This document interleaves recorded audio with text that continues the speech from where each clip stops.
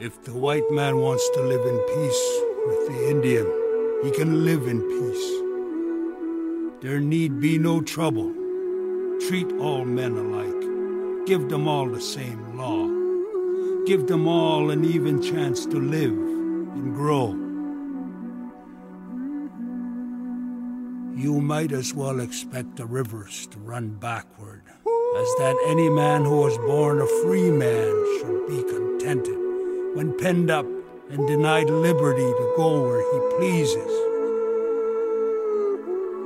We only ask an even chance to live as other men live. We ask to be recognized as men. Let me be a free man, free to travel, free to stop, free to work, free to choose my own teachers, free to follow the religion of my fathers, free to think and talk and act for myself.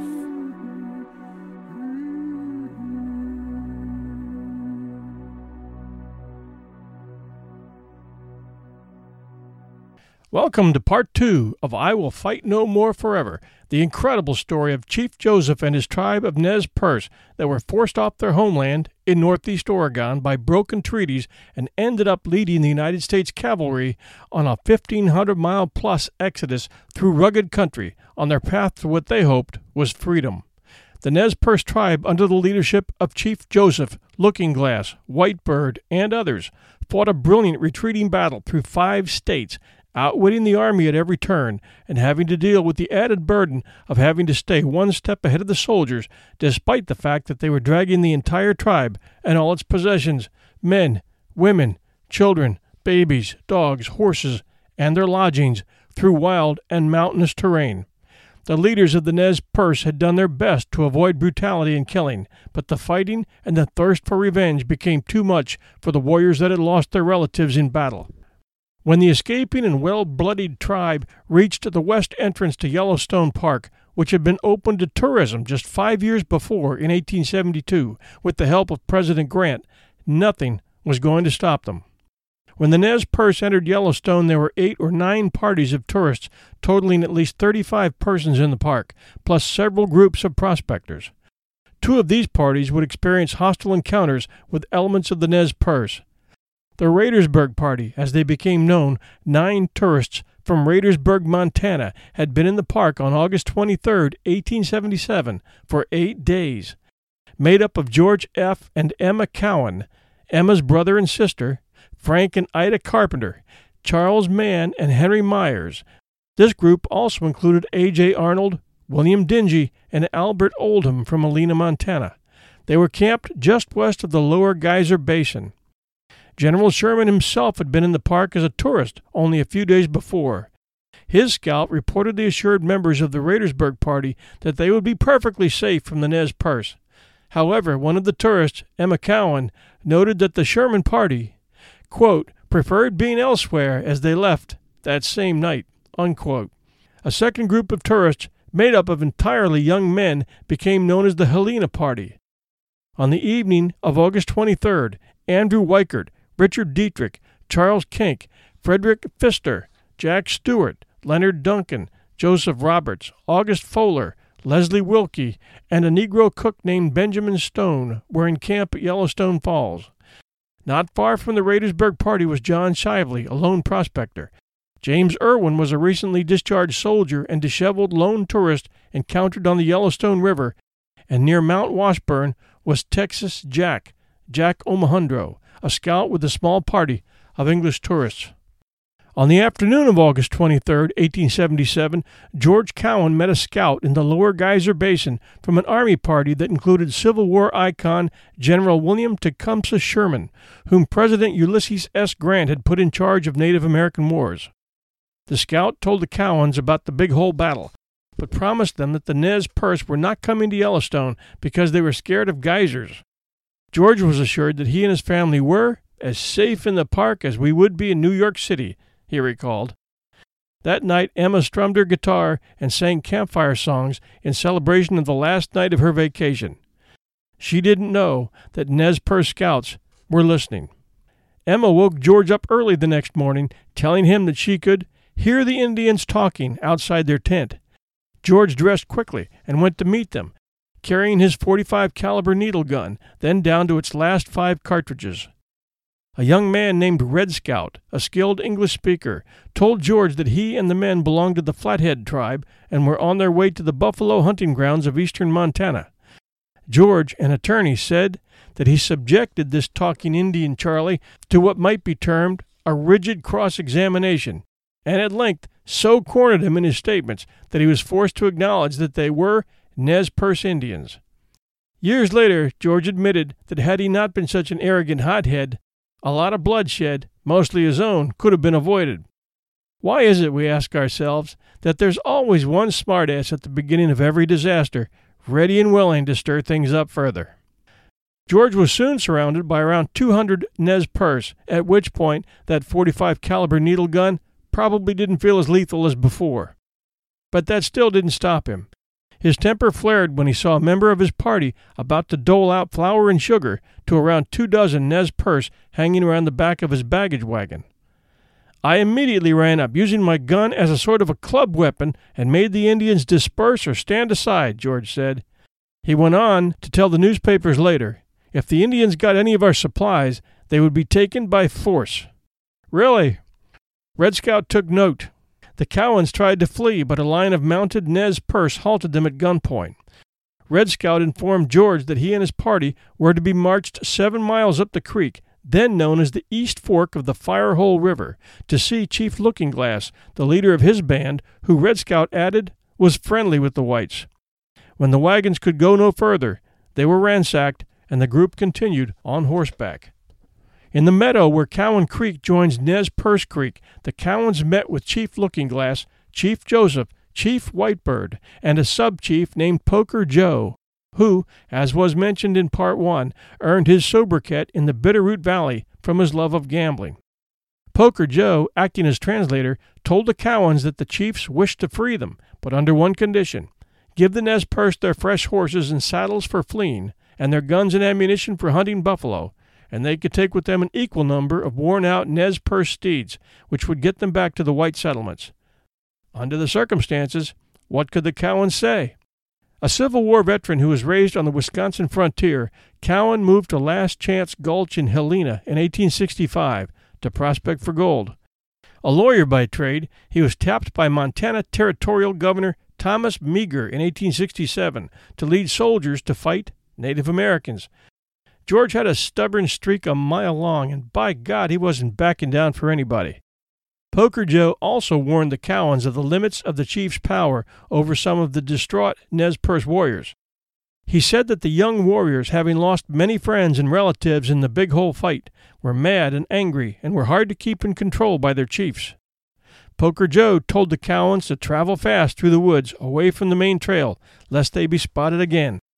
But George Cowan didn't heed his warning. After a half-mile of struggling over down timber and through bogs, Cowan and his group returned to the trail. Almost at once, around 75 Nez Perce between the ages of 18 and 25 ambushed them. One was Red Scout, who George noted was conspicuous in the command of this party of young Indians. Red Scout told the Cowans that the tribe had changed its mind about letting them go. Red Scout was the one George had threatened to pistol whip back at the campsite when the braves were asking for flour. As the gang marched the Cowan party back upstream, 2 warriors rode ahead. George believed it was to make sure the chiefs were nowhere near, and then came charging back. Emma wrote that shots followed and Indian yells, and all was confusion. George took a bullet blast through his left thigh. He saw another Nez Perce aiming a rifle at his head, so he leapt off his horse to avoid being hit. His wounded leg buckled, and he rolled down a knoll and came to rest lying down against a fallen tree. Red Scout and another Nez Perce man ran to him, but Emma reached her husband first. She threw her body over George to shield him. Red Scout pointed a large dragoon revolver at George's head, but Emma stayed in front of what she later described as that immense Navy pistol and begged the Indian to shoot her first. Red Scout seemed disinclined to harm her, George later told the newspapers. Red Scout did catch Emma's right wrist as she tried to cover George, and he lifted her away as she clung to her husband's neck with her left arm. This pulled George into a partial sitting position. The other Nez Perce warrior reached into his blanket, drew a revolver, and fired the kill shot, point blank. The ball struck me on the left side of my forehead, George said. I saw the smoke issuing from the pistol and heard the shot, but was rendered unconscious. Moments later, Poker Joe, sent by Chief Looking Glass and Chief Whitebird, rode up to the melee on horseback to halt the violence. Red Scout, who knew he had disobeyed his chiefs, protected Emma and her siblings after George was shot and helped Poker Joe quell the crowd, which included men throwing rocks at George's bleeding head. A year later, Red Scout, who was one of just a few Nez Perce to escape into Canada, spoke to a journalist named Duncan MacDonald, whose father was a Scottish fur trader and whose mother was a Nez Perce woman. Red Scout confessed that he had been in the wrong and explained why he safeguarded Emma and her 13-year-old sister, Ida. I had not the heart to see those women abused, Red Scout told MacDonald, as quoted in an 1878 article in the New Northwest, a newspaper in Deer Lodge. I thought we had done them enough wrong in killing their relations against the wishes of the chief. But the Nez Perce weren't finished with George Cowan. He awoke hours later on the opposite side of the downed tree covered in blood, his pockets turned inside out and emptied. He pulled mightily on a branch to stand upright. Then he turned and saw a lone Nez Perce waiting for him on horseback. The man dismounted, dropped to a knee, and fired a single shot that ripped through George's left hip and came out his abdomen. This felled me to the ground again. Falling with my face downward, George said, I turned my head so that its side rested on the ground and felt the warm blood running from my nose, occasioned by its contact with the ground. Finally, 3 bullets later, the Nez Perce left George Cowan for dead. Another member of the Raidersburg party, Albert Oldham, was shot in the face by one of the Nez Perce braves. The ball had penetrated my left cheek, and passing downwards had cut the tongue and come out beneath the jaw on the right side. The wound was very painful. I then dropped down in the bushes, and I laid there until Saturday night, 36 hours from the time of the shooting. My sufferings during that time were intense. On Sunday, I killed a grouse, but I could eat none of it, as my tongue was swollen so badly it protruded from my mouth. It was with the greatest difficulty that I could breathe. On Monday night, I crossed the Madison and hid among some willows on a little island, and on the following morning I saw some Indians on Gibbon's Fork. I watched them closely, intending, if they came near me, to try and kill one of them and get his pony. The ford was close by, and I saw 2 soldiers coming across. As they came closer, I got up on my knees so as to speak, but I could only make a grunting noise. They heard me, and riding up to where I was, I motioned for a pencil, which they gave me, and I wrote what I wanted them to know. They camped nearby and began doctoring me up. After they got some sugar in my mouth and about the roots of my tongue, the swelling began to go down, and I soon got to talk a little and swallow some food they had prepared for me. They then moved on to Howard's command, where I found my fellow travelers, Arnold and Mann. The Nez Perce took Emma and her sister captive, along with their brother Frank, who the tribe hoped could guide them up the creek and across the park. In the Nez Perce camp that night near Mary Mountain, Emma wept on a blanket not far from Chief Joseph. She remembered him being somber and silent, foreseeing in his gloomy meditations possibly the unhappy ending of this campaign. Hawkins says that Chief Joseph directed a woman in the tribe to give Emma a baby to hold, a gesture meant to cheer her spirit. When Emma took the child, she wrote that she saw a glimmer of a smile on Chief Joseph's face. The infant's mother asked Emma's brother, "Why cry?" He said it was because Emma believed that her husband had just been killed. The Nez Perce woman replied, "She heartsick." Miles away, George Cowan's hard-headedness had finally become an asset. He was alive and still moving. By the banks of the Nez Perce Creek, he crawled on his elbows into a willow thicket and then managed to cross the stream. It took him 4 days to crawl 10 miles back to his camp in the lower Geyser Basin. There, 2 of General Howard's Army scouts discovered him. Their first words were, "Who the hell are you?" When George answered, they replied, "Why, we expected to bury you." In a diary of the Nez Perce War, Army Scout William Connolly noted that on August 30th, 1877, he found a wounded man shot 3 times by the Nez Perce Indians. The Army men attempted to comfort George by building him a campfire. That night the campfire spread into a small forest fire that nearly killed George again. "I crawled through this fire for perhaps 30 yards until I got clear of it," he said, burning both my hands and knees in so doing. Emma woke the morning after her capture to find a Nez Perce woman trying to keep her warm by rebuilding the campfire by her side. The woman then came and spread a piece of canvas across my shoulders to keep off the dampness, Emma wrote. Her sister Ida slept nearby on buffalo robes prepared by Nez Perce women, who also gave her bread and brewed her tea made from willow bark. The Nez Perce women slept surrounding their frightened charge. The tribe continued east, crossing the Yellowstone River on what is now Nez Perce Ford. On the far side, Nez Perce women offered Emma a lunch of Yellowstone cutthroat trout, giving a clue as to what the tribe ate on part of their journey. Emma declined. She wrote, "From a great string of fish, the largest were selected, cut in two, dumped into an immense camp kettle filled with water, and boiled to a pulp. The formality of cleaning had not entered into the formula. While I admit the tastes differ, I prefer having my trout dressed." Poker Joe again released Emma and her siblings, and this time he rode with them back across the Yellowstone River and a half-mile downstream until they were well along the trail. He had given Emma and her family their bedding, a waterproof tarp, bread, matches, 2 old horses, and a jacket for young Ida. The chief shook their hands and said, "Ride all night, all day, no sleep." This time they took his advice. George and Emma were reunited days later at the Bottler's Ranch, home of early settlers in the Paradise Valley, south of Livingston. On the way home, disaster struck them one more time. 7 miles from Bozeman, George and Emma's 2-seat wagon flipped over and tossed them out before careening down an embankment and coming to rest upside down in some pine trees above a river.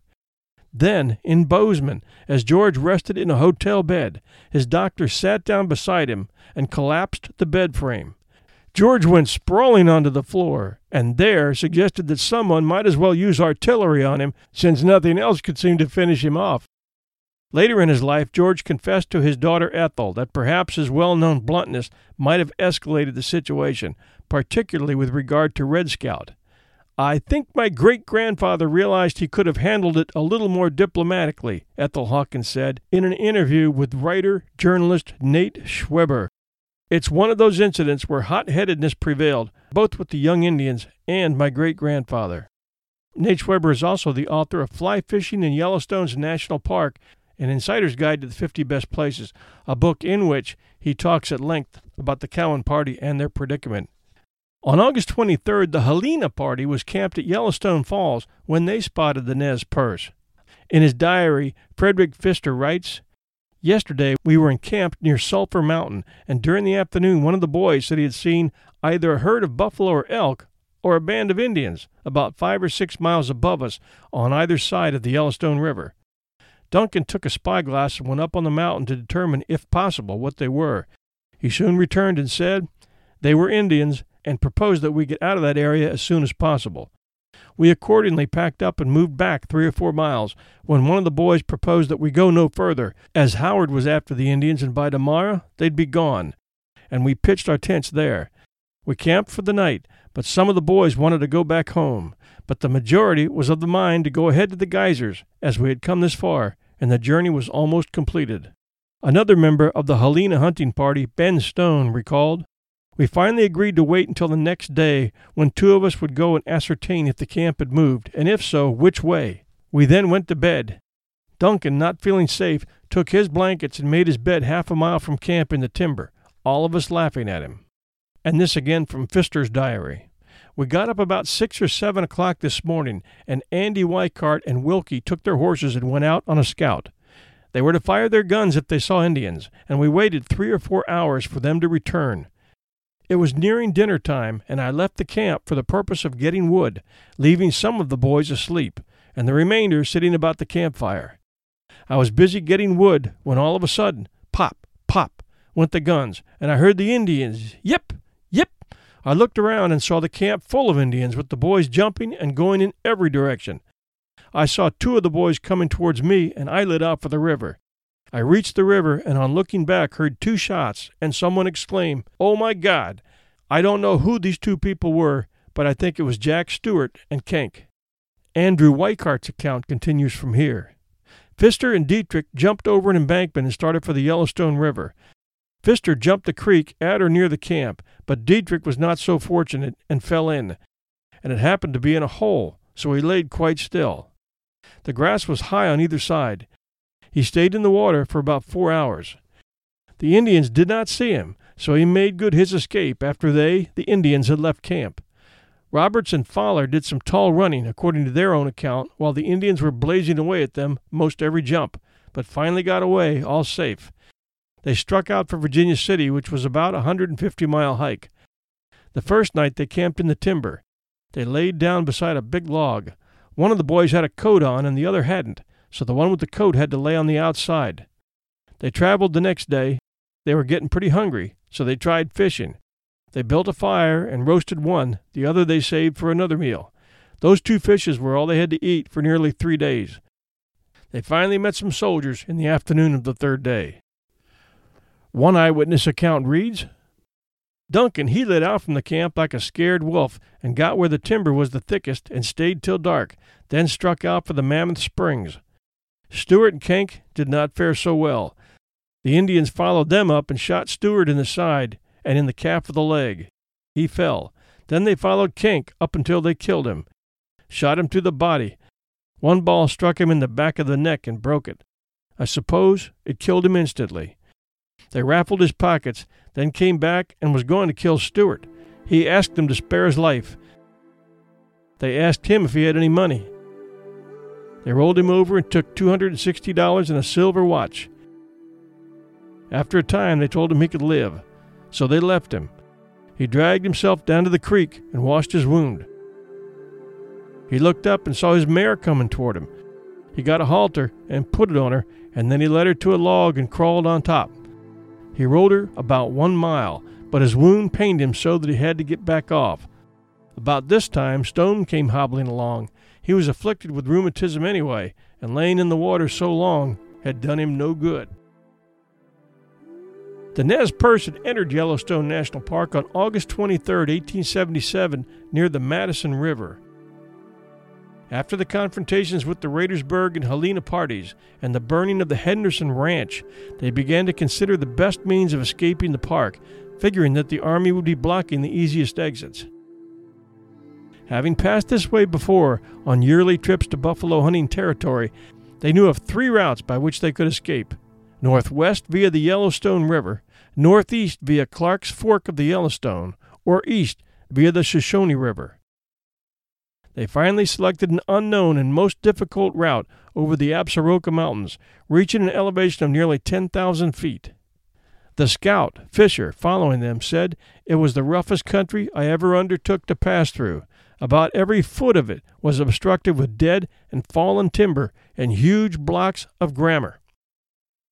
After Fisher and his group of Bannocks had a skirmish with the rear guard of the Nez Perce, he broke off the chase and turned back to find General Howard and his soldiers. Once the main body of Nez Perce left the Yellowstone River, they moved up Pelican Creek onto the Mirror Plateau. They continued east, crossing the Lamar River and ascending one of the major creeks. They reached the divide on the evening of September 5, 1877. On the morning of September 6th, they continued northeast down Crandall Creek and into the canyon of the Clark's Fork of the Yellowstone. Although General Howard's forces had never really been very far from the Nez Perce, Howard never engaged the Indians while in the park and chose an easier route to Clark's Fork. Howard and his soldiers crossed Yellowstone by a mere northerly and easier route and reached the northeast corner of the park at Clark's Fork on September 7th. From Fisher's scouting, the Army was now aware that the Nez Perce would emerge from the mountains near the Clark's Fork or the Shoshone Rivers. Howard continued on down the Clark's Fork River, hoping to trap the Nez Perce between his force and that of Colonel Sturgis waiting below. Sturgis had his own axe to grind. His son had been killed just the year before in the Battle of the Little Bighorn. To prevent any news of their location getting to the Army during their difficult passage down from the summit of the Absarokas to the plains, the Nez Perce hunted down and killed white prospectors and hunters in that area. 10 men were known to have been killed by the Indians, and additional bodies were discovered over the next several months. As other Army troops ordered to guard the Yellowstone exits were not yet in place, Sturgis set up his base on the plains, from where he had an expansive view and could move quickly toward either Clark's Fork or to the Shoshone River. He seems to have discounted the Clark's Fork exit, finding that no trail could possibly lead through that. The lower several miles of Clark's Fork passed through a narrow canyon with vertical walls 800 feet high. On September 8th, when the Nez Perce reached a point 6 miles from Sturgis's force on top of a ridge near what is now called Dead Indian Pass, their advance scouts observed the soldiers far below awaiting their appearance. If the Indians took the open and easy route to reach the plains, their 2,000 horses and 700 people would be easily visible. Instead, they attempted a difficult maneuver to mislead the soldiers. They took a route going south toward the Shoshone River, and then, invisible to Army scouts, milled their horses in a big circle to conceal their trail and sold the Army on the idea that they were headed south.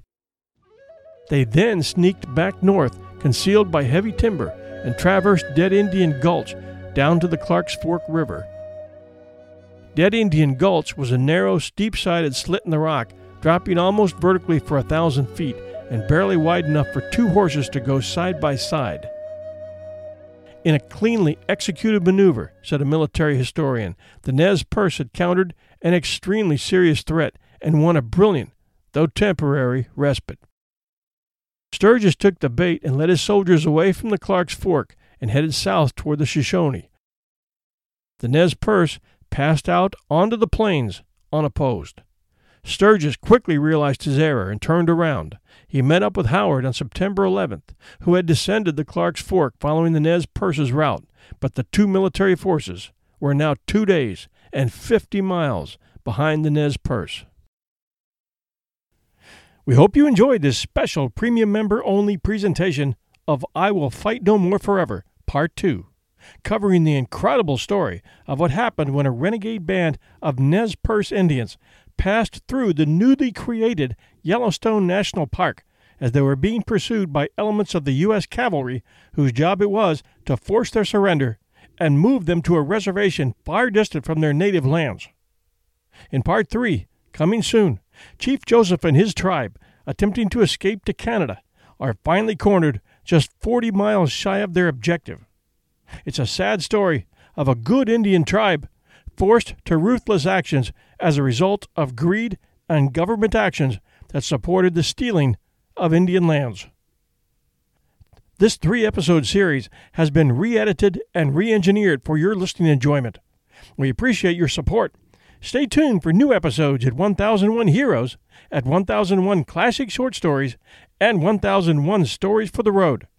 If you don't already have the app, which is called 1001 Stories Network, it's free and now available at both the Apple App Store and the Google Play App Store. We placed the links in the show notes for you. Premium members, if you haven't tried A Scandal in Bohemia at 1001 Classic Short Stories, give it a try. I'm finishing it up with the final part, Part 3, in just a few days. And since you're always the first to know, I'm currently working on a new series of episodes for 1001 Heroes called 1001's Greatest Unsolved Mysteries. The first episode being one the FBI worked on for years and could not solve: cattle mutilations. It's a very big deal. Over 10,000 separate incidents have been recorded since 1967 in the Middle U.S. and the Southwest, and in South America, with cattle and horses being found terribly mutilated, mostly in the same manner, with the left side of the head mutilated, all entrails removed, and all blood removed, and without a drop of blood on the ground, and no surrounding signs of struggle or human footprints. Reports of strange glowing lights in the areas where the mutilations occurred have often been reported in conjunction with the mutilations. We'll give you all the facts and let you decide. No one has been able to stop it or pin down the answer, but as you can imagine, there are lots of theories. Please remember to share our episodes with others and encourage friends to listen and join us. I was once asked, and you might get the same question, why would someone want to listen to you when the story's already out there? I thought it was a sort of a cruel question at first, but I thought about it, and it wasn't long before I had the answer. That is, I arrange it and tell it better than most. I research deeply. I look for facts my listeners most likely have never heard before, and I tell it with passion.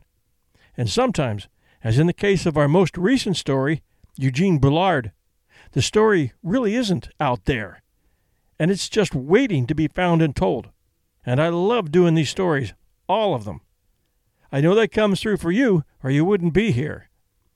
Stay with us, because it only gets better and better. Until next time, this is your host and storyteller, John Hagedorn, and this is our story.